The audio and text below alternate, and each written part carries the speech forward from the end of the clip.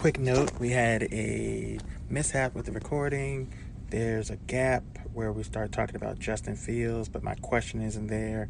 Everything else is there and should be fine. It's a really good, informative podcast. Enjoy the show. Also, don't forget to give us a rating. 5 stars. Spread the word. Enjoy.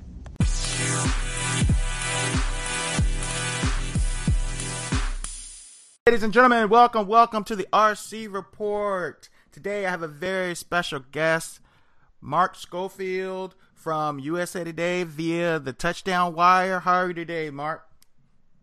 I'm doing well, my friend. How are you, buddy? I'm doing all right, as good as you can do, or as well as you can do during these times. There's a lot going on, and I was hoping by this time in the year, in August, that, when it started in March, that somehow we wouldn't still be talking about COVID, and everything would be back to normal. But unfortunately, and I won't get political, they aren't. So my first question is, what do you think the chances are that we get a full 16-game NFL season? I mean, I can't put it at 100%. I just can't. As much as I'd love to. I think we all want a full 16-game regular season, a full complement of playoff games. But, the ability of this virus to spread, it's unlike anything we've ever really seen. And while all the teams, all the clubs, all the players can try to do the right thing, we've seen that bubble environments work the best. The NBA, for example, MLS, for example. Once they had a couple of problems with the start, but they worked it out. Women's basketball, women's soccer, like bubble environments work. The hockey, NHL, the two hubs, those work. Whereas Major League Baseball tried to return, and what happened? A couple of guys go out, you start getting positive tests. And I think the problem is football has such a big footprint. You can't really put 32 teams into bubbles. You can't really put, during trying to get 90 players into bubbles. It's just too hard to do. We're seeing teams start to transition to padded practices right now. There's a part of me that's worried about that. But beyond that, when the season starts, people will go out. People will go out to eat. People might go out to blow off steam after a game. Or even everybody does everything right, but, they order takeout and somebody transmits the virus that way. I think we're going to see some cancellations. I think they will do everything they can to have a full game, a full season. But I just think what we've seen over the past couple of months, man, is this transmits so easily. And I'm much more worried about the college game because we're seeing, we're recording this on Sunday. I've seen videos since I woke up this morning on Twitter from the University of North Georgia, from Oklahoma State. College kids go back to campus. What's the first thing they do before classes start? They go out. They go to parties. Exactly. They go to bars. They go to the frat houses. And we saw the other night a couple of Auburn players were talking about how nobody on campus is wearing a mask. Nobody on campus is adhering to social distancing. Everybody's going out. And the college level is, again, the guys in the team can do everything right. But you walk into your Econ 101 class and somebody that was at the bars the other night is sitting next to you. And some of the Auburn players even said, look, I've got 4 in-person classes this fall. What's going to happen when that kid that went to the bars walks into Econ 101, sits next to the backup linebacker who then goes to practice, and now suddenly you've got an outbreak on the Auburn football team? It just seems like it's too hard to manage this while playing sports unless you're in a bubble. And since NFL teams and college teams don't seem to be moving that way, I'm very skeptical we get a full season. And as far as college goes, what are your thoughts on I've seen college coaches say, and I've seen, I guess, the guys that really, really want the football guys. What's your view that they're saying that these players in college would actually be safer than going home? And then there is, in almost every major college, there's a natural isolation of athletics and especially football programs of what they use, and that almost they could create a mini bubble there, and the players will actually be better off than going where they live. I mean, I think in a sense there is some validity to that argument, because if you're going to just say, look, everybody just go home, then you can't sort of keep an eye on everybody. You can't have access to testing that we anticipate these colleges will implement. The FDA just got approved for this saliva test that came out on Saturday, where that's what the NBA has been using. You can test everybody quickly and get results quickly. almost overnight or immediately, I think. 30 minutes, I think, is the timeline on that test. And if they're doing that with these college kids, they would be safe for that environment. But the problem is, as we just talked about with the Auburn example, they're not really doing that. They're having these kids go back to classes. And then you're at the mercy of what everybody else is doing on campus, what, the kids that aren't playing sports are doing. They might be going out at night, and then they're putting the program at risk as a result. I understand that there's frustration that, like you said in the intro, this started in March, and here we are mid-August, and we're still dealing with this. We thought it would be over by now, and it's not. And there's frustration. There's a desire to get back to normalcy, and that includes college football in the fall. But as we've seen, absent really locking everything down and putting everybody in a bubble, we can't prevent this from spreading right now. And I think the thing that also sort of got university presidents concerned is the idea that, yes, if a college athlete contracts COVID-19, it's not going to be fatal. The numbers tell us that, by and large, the fatal cases come with people with, the elderly, people with pre-existing medical conditions. But what's uncertain and what's unclear right now are the effects of those that even have a full recovery, particularly in the young. We're seeing anecdotal evidence of, there's a woman, a runner in the Chicago area, I believe, in her 20s, that needed double lung transplants after this. There was a Red Sox pitcher that had developed myocarditis, the swelling of the heart muscles as a result of contracting COVID-19. And that's something that I think university presidents are very concerned with, the idea that some players will make a full recovery and live, but might have permanent injuries as a result of contracting COVID-19. And they don't want to subject players to that potential. And so until we can get sort of a full handle, whether it's a vaccine or, true therapeutics to treat this, a lot of university presidents are going to want to shy away from playing. And for example, the University of Michigan's president, he's an, epidemiologist, so this is his field, and he's worried about the long-term effects here. So I understand why we all want to see football in the fall, man, believe me. But I think there's a concern about the potential long-term effects of those that contract to COVID-19, even if they make a full recovery and live. Yeah, and that's the big thing. And I personally, and most of the people that listen to my podcast know this, and that know me on social media, whatever, I contracted it. And this is in April, and I was down for a week. But then I tried to go back to the gym, and maybe after 2 weeks, and I was not right. And it took me about a month to get my wind back and recover.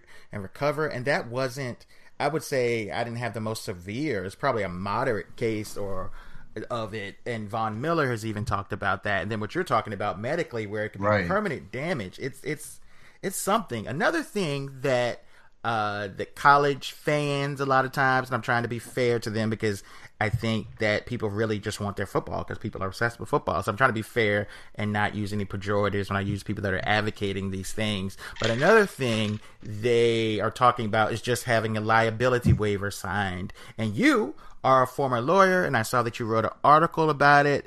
What is and you pointed out some flaws in that, but talk about liability waivers in terms of this, and what are the potential pitfalls? Right. And, first of all, again, I wasn't the best lawyer in the world. That's the reason why I'm doing this now instead of practicing law. But the main thing to keep in mind is, one, liability waivers, they can't be signed by minors. They're like any other contract, right? If you're under the age of 18 and you try to buy a car, you try to get a credit card in your name only, you can't, because you can't enter into a contract. And so, yes, most college athletes are at least 18, but some aren't. So what happens then? Are the parents going to unsign them? So that's one issue. The other issue is states view these differently. I put in the article a hypothetical. So you've got somebody at the University of Virginia that signs one, somebody at Wisconsin that signs one, somebody at Penn State that signs one, and then all three of them contract COVID-19. What's the legal result? The Virginia kid, that's not effective at all. Virginia has basically barred liability waivers. It dates back to a case when somebody was working on a railroad, building a railroad back in like the 1890s. He got hit by a train, he dies, family sues. they said, no, you've got this waiver here. And they said, no, waivers aren't valid. It's against public policy. And that was reaffirmed by a case perhaps more on point where somebody was running a triathlon that was held in like some like community lake. He dives into the lake, hits his head. He's a paraplegic now. He had signed a waiver, and they said no, that they're not valid, that they go against public policy. So Virginia explicitly bars them. Wisconsin is one of a handful of states that sort of has said that for the most part, we do not recognize liability waivers. They're not valid. But then there's Pennsylvania. Pennsylvania is one of the states that goes in the other direction. They've actually said that they are, in some cases, valid. But again, they would have to be egregious to go against public policy. That's kind of how Pennsylvania does it. So if you've got 50 different states, 50 different potential scenarios, it's hard to then say that one is going to be rock solid effective. And it's hard to see how, players will sign them, students will try to enforce them when there's all this uncertainty about them. Then there's the basic tenet of contract law, which is sort of the bargaining position of the parties, It's supposed to be assumed that the parties are on equal terms. They each have the ability to say yes or no and things like that, which is why if one party has ultimate bargaining position over the other, any contract that's signed between the two is not going to be held valid. And the example I put into the article is, say somebody puts a gun to your head and says, sign this contract that says that you are going to give me your car, and then you do it. And then the guy walks away, and then you sue him for your car back. And he says, no, I have a contract. Well, you had a gun to your head. That's not an equal bargaining position. And now, obviously, comparing that to scholarships and things like that isn't exactly apples to apples, but the schools have severe bargaining power if they were trying to force players to sign these, because they could say, you won't play, we'll pull your scholarship, we'll kick you off campus. There is that sort of implied threat if you're going to put a piece of paper in front of a 19-year-old college athlete and say, look, you want to play football in the fall, you got to sign this. Like, that's an equal bargaining position. So courts would probably knock them down for that as well. And then finally, the NCAA flat out said, look, we don't want schools doing this. Schools should not be in the position of forcing players to sign liability waivers. Now, schools have tried to get around that, saying they're going to sign these pledges, like I pledge to do the right things. And then there's a thought that they might try to use those as then liability waivers, saying, no, he said he was going to do everything the right way, and he didn't. Now we get COVID-19. It's his fault. And I don't think that would hold up in court as well. And so, a lot of people have said, look, liability waivers, that's the way to get back to football in the fall. And it's like, well, that sounds great, but when you really look at it as an idea, it falls apart pretty quickly. Yeah, it's a lot of people are grasping at straws, and then you essentially have that these are quote unquote, air quotes, amateur athletes, and you're trying to put them in a position where they're essentially risking their lives, their health, the people around them. It's a problem. Yeah, and I think you kind of hit the nail on the head there, because you put amateur athletes in quotes, and I think that's the underlying thing that runs through this entire discussion, is that anything that the schools would do to really get back to football and put them in a bubble and do things the right way would really just chip away at the idea of student athletes and amateur athletes. Because I think we're also seeing, let's not forget, student athletes in the Pac-12, student athletes in the Big Ten, signing, pushing for changes to the NCAA model, and I think the sort of idea that athletes are going to try to form, they tried to form a union, Northwestern did back in, I think it was like 10, 12 years ago, Kean Coulter and others, and that wasn't upheld by the National Labor Relations Board. But there's an idea that players are trying to move towards some sort of players association, which is going to be like a pseudo union in a sense. The presidents are worried about that. The NCAA is worried about that.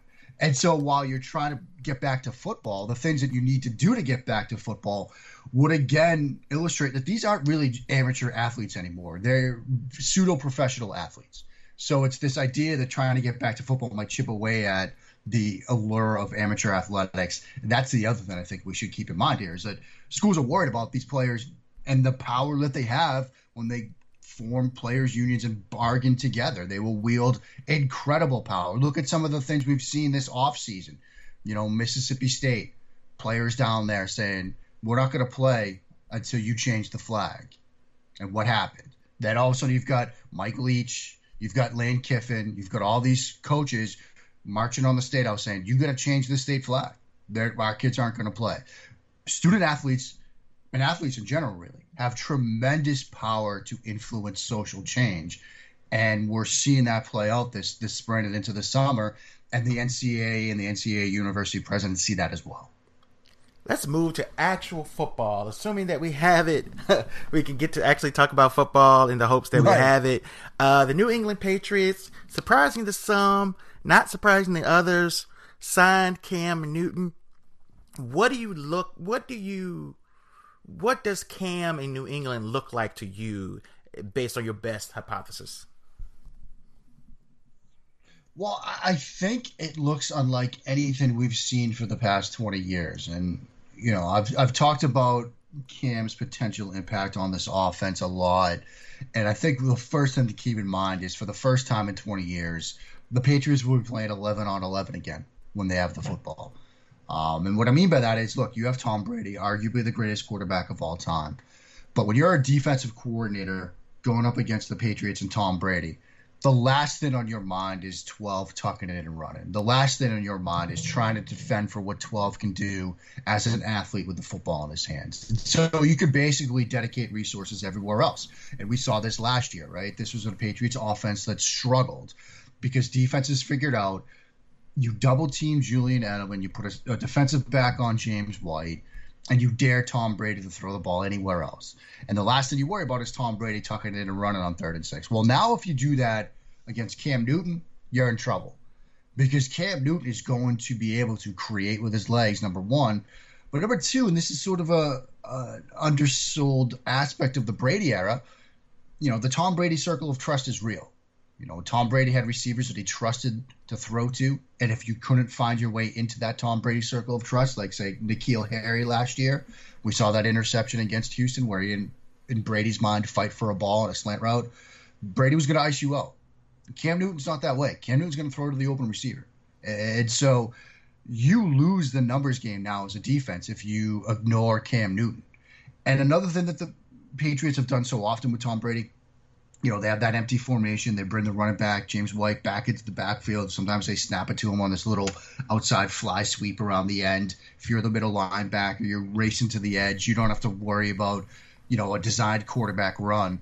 Now you do. So that opens up other things for you as an offense. Is Cam Newton the passer that Tom Brady is? No. But I think he's very good. Is Cam Newton the quarterback on the superhuman computer on the football field that Tom Brady was? No, but he's pretty darn close. And people sometimes try to say, well, he's not going to learn the offense. He's not going to pick it up. He's not a film guy. That's all rubbish. That's all garbage in my mind. Like, you watch Cam Newton over the years. This is a guy that knows that Panthers offense inside and out. Now, yes, he's going to be learning a new offense at a strange pandemic time without the benefits of minicamp and OTAs that he signed late. But I have no doubt that Cam Newton is going to have this offense down pat come week 4 of the season.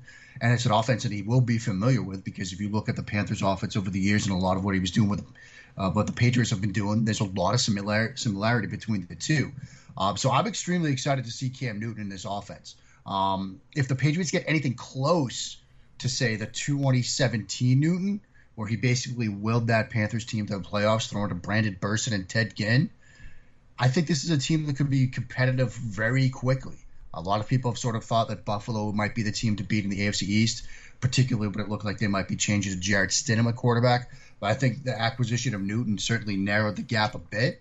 Patriots have issues elsewhere, though. A lot of opt-outs, Dante Hightower, Patrick Chung, their right tackle Marcus Cannon. So it's going to be a bit of a transitional year, but I think Newton brings an element to this offense that the Patriots haven't had in the last 2 decades.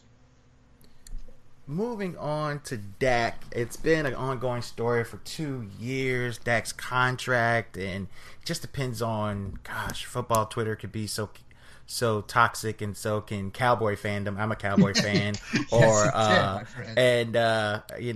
a Cowboy fan, as one that's not just a fanatic, I'd like to analyze the sport. I think Dak made some great strides this year. I think the average fan says, oh my gosh, why would you pay him that much? But that's the market. So you have to pay him what the market bears. But what's your take on where Dak is as a passer, well, as a quarterback, and then the whole contract situation?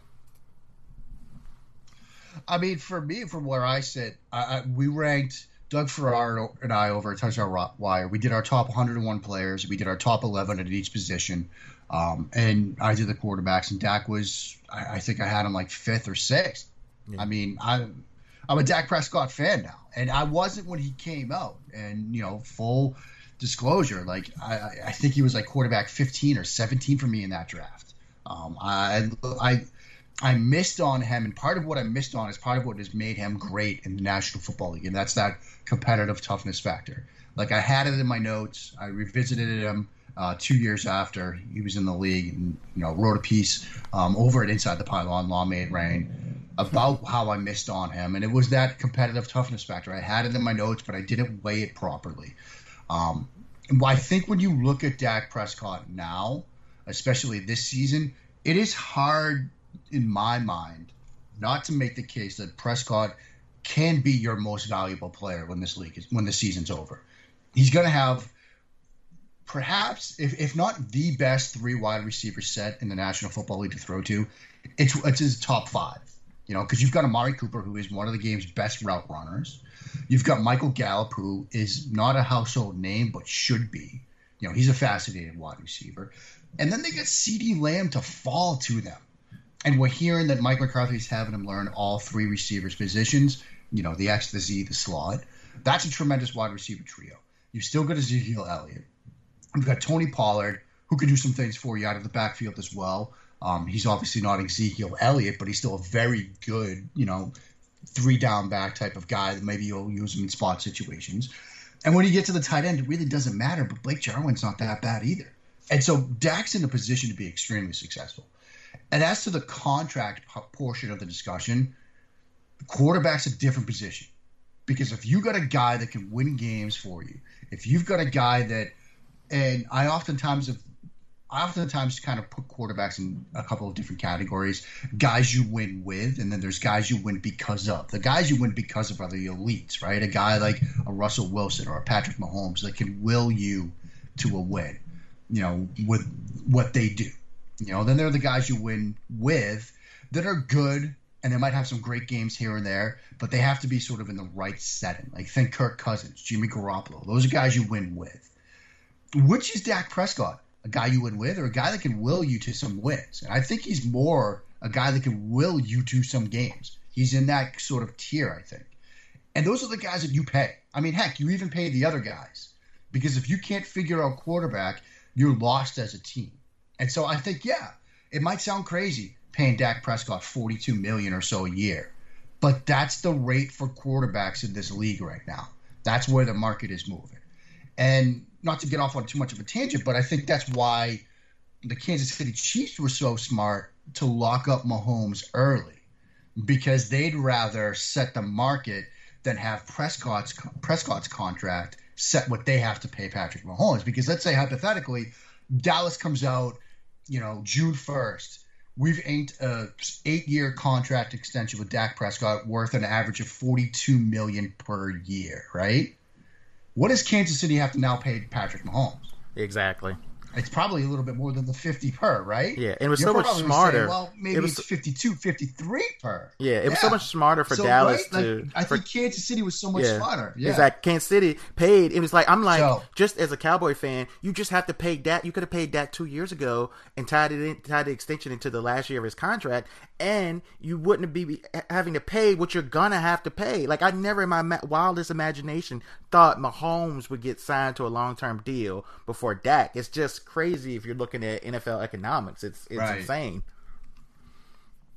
I mean, I think that's why, like, a team like Kansas City, even the Eagles, look, there were still questions about Wentz and his health, and I guess there still are, but they locked him up quick, because the sooner you do it, it might seem ridiculous at the moment, but now Wentz is cheap by comparison. Very. And so it's teams a bargain. that wait, you're going to have to pay a lot more. And that's what Dallas is facing. That's what Houston is going to face, because Deshaun, he's going to get a big contract too, and he'll also be worth every penny of it.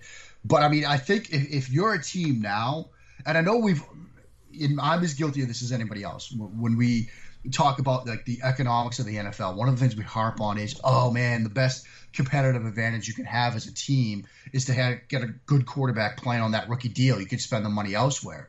It almost seems like that's like short-term thinking. The move now might be, if you identify the fact that your guy is good, you extend him almost immediately. You say, I know you're just in year 2 of your deal. We don't care. Here's like an 8-year extension, because if you do it then, yeah, it might seem a little bit pricey up front, but when you get into years 3 and 4, it's going to seem cheap by comparison. What's your take on it's a common narrative that I see fans on Twitter and in Facebook and on my podcasts and groups and things like that they're like, don't pay the quarterback because that's going to take so much of your salary cap. But in my mind, that's a set cost. And what's really happening is the quarterback isn't being surrounded properly, or there's poor drafting, or you've got dead money. But it's easy for the fans to scapegoat like a Matt Stafford contract or a Kirk Cousins contract or whatever. And you do have that stat where the highest paid quarterbacks, have won a Super Bowl or have like a negative playoff record, if I can't remember exactly the details of it. But I think it's more of a function of the team not managing his roster well as opposed to paying a quarterback. Yeah, I think that's exactly right. I mean, part of the reason you pay a quarterback is because you think that he could be that guy to sort of elevate the level of play in everybody around him. Jared Goff is kind of an example of perhaps paying the quarterback, but he hasn't lived up to his end of the bargain. But at the same time, it is such a critical position where, and if you think about the sort of concept of quarterback purgatory, right? You pay the guy, it doesn't seem like he ends up being as good as you hoped he would be, but you're stuck because the alternative is trying to get it right through the draft. And as we've seen, teams continue to get the quarterback position wrong because it's so hard to figure out. I get it wrong all the time. Everybody gets quarterbacks wrong all the time. It's just the nature of the business. And so you're stuck sometimes paying a guy that isn't as good as you thought he would be, rather than hoping you get it right the next draft cycle.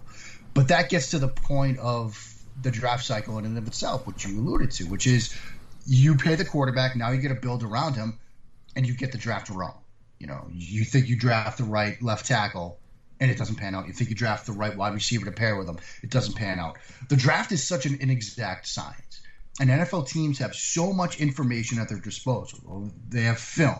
They have the ability to call up anybody that this prospect has ever talked to in his life and interview them. They can hire private investigators to track these guys. And they do this, if they're coming out to visit you. You hire a private investigator to get on the plane with them, to shadow them, to mirror them, to see how they interact with ticket agents and gate agents and TSA agents and flight attendants. You have all this information as an NFL franchise, and you still get it wrong. And so it's like that at every position. The draft is an inexact science. No matter how much time we on football Twitter spend talking about prospects, and we do it until we're blue in the face, we get it wrong too. And so it speaks to the fact that you can identify the right quarterback and pay him, but you might miss at every other position, and then you're stuck. But you still have to pay the quarterback because he's the guy that touches the ball in every single play. He's the guy that you have put in the fate of your franchise in your hands.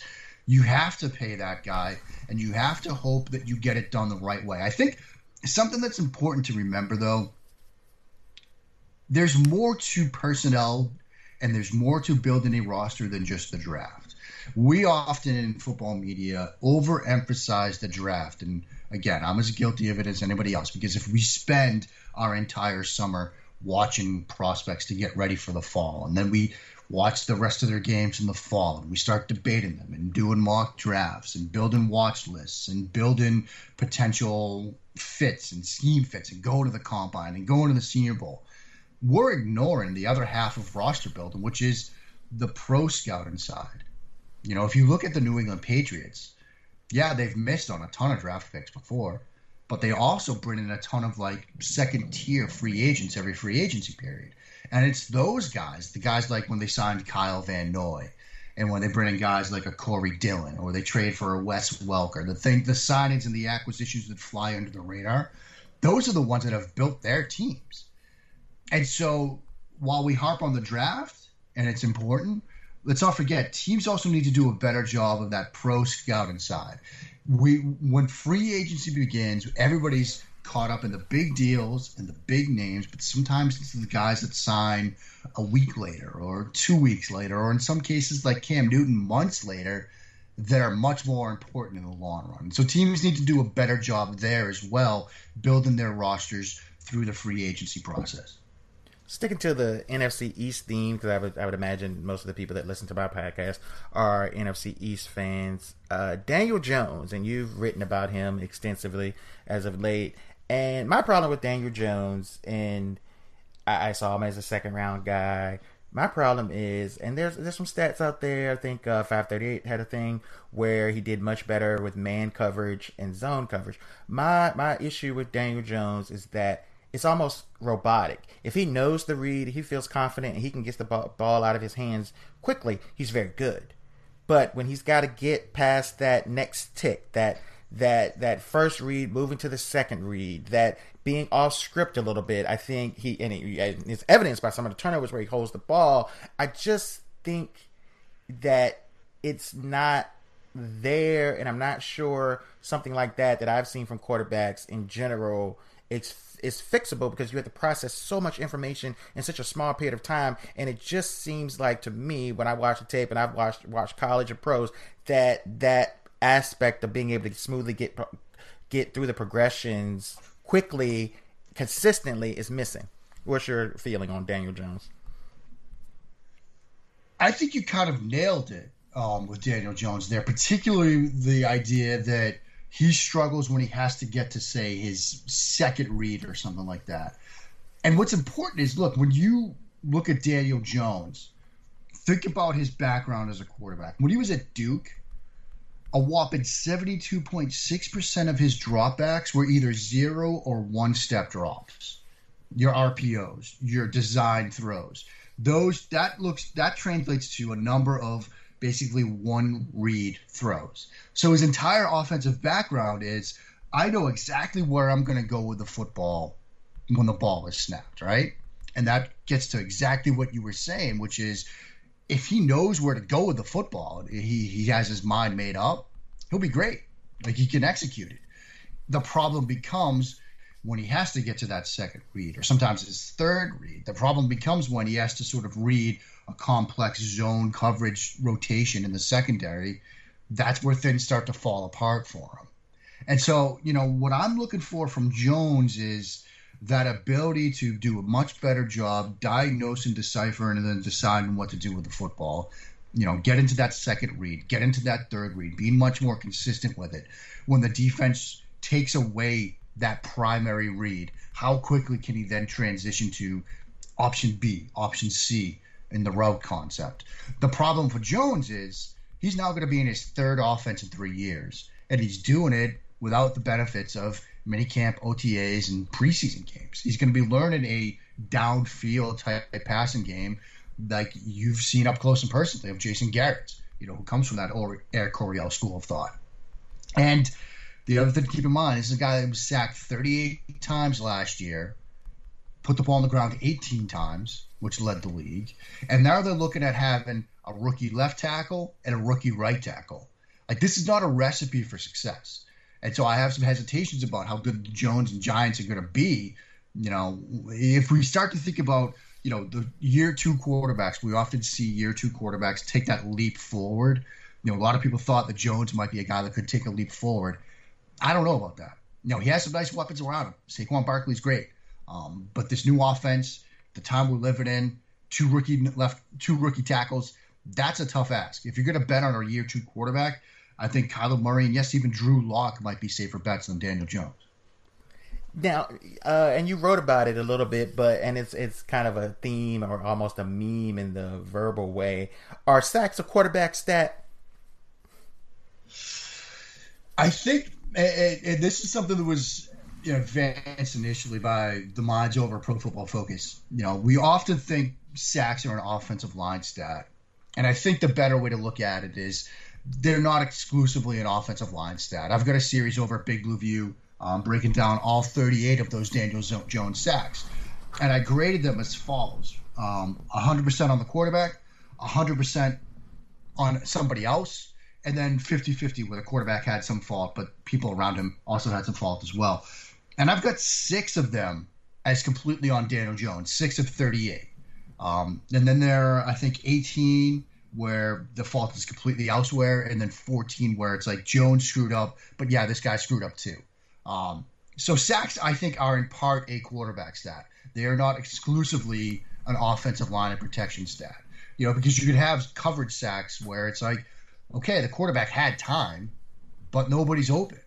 You could have, obviously, protection sacks where it's like, it's a complete bust, or the left tackle just got beaten badly, or somebody missed a blitz pickup. You could have 50-50 sacks where it's like, okay, quarterback had some options here. He could have gotten the ball out, but at the same time, he was under pressure pretty quickly. And yeah, maybe he could have thrown it away, so I can't put it all on him because there was a protection breakdown, but he could have done something better. So we're going to split this one 50-50. So our sacks a quarterback stat? Sometimes they are, sometimes they're not. Yeah, it's hard to, even in these, in this social media age, like you'll get something trending like that. And even I love Pro Football Focus, and so if they explained it, they would explain it very similar to you. But you get these things like this, and running backs don't matter, and it's not literal that's what the slogan is. Right. I mean, everything gets distilled down into a tweet or a bumper sticker slogan. I mean, and frankly, that's not a football thing. That's just a society thing. Yeah, the day we exactly. live in, right? I mean, everything happens in 140 characters, or everything has to fit on a bumper sticker, and if it doesn't, we don't pay attention. But, I mean, it's like with the same, like, running backs don't matter thing.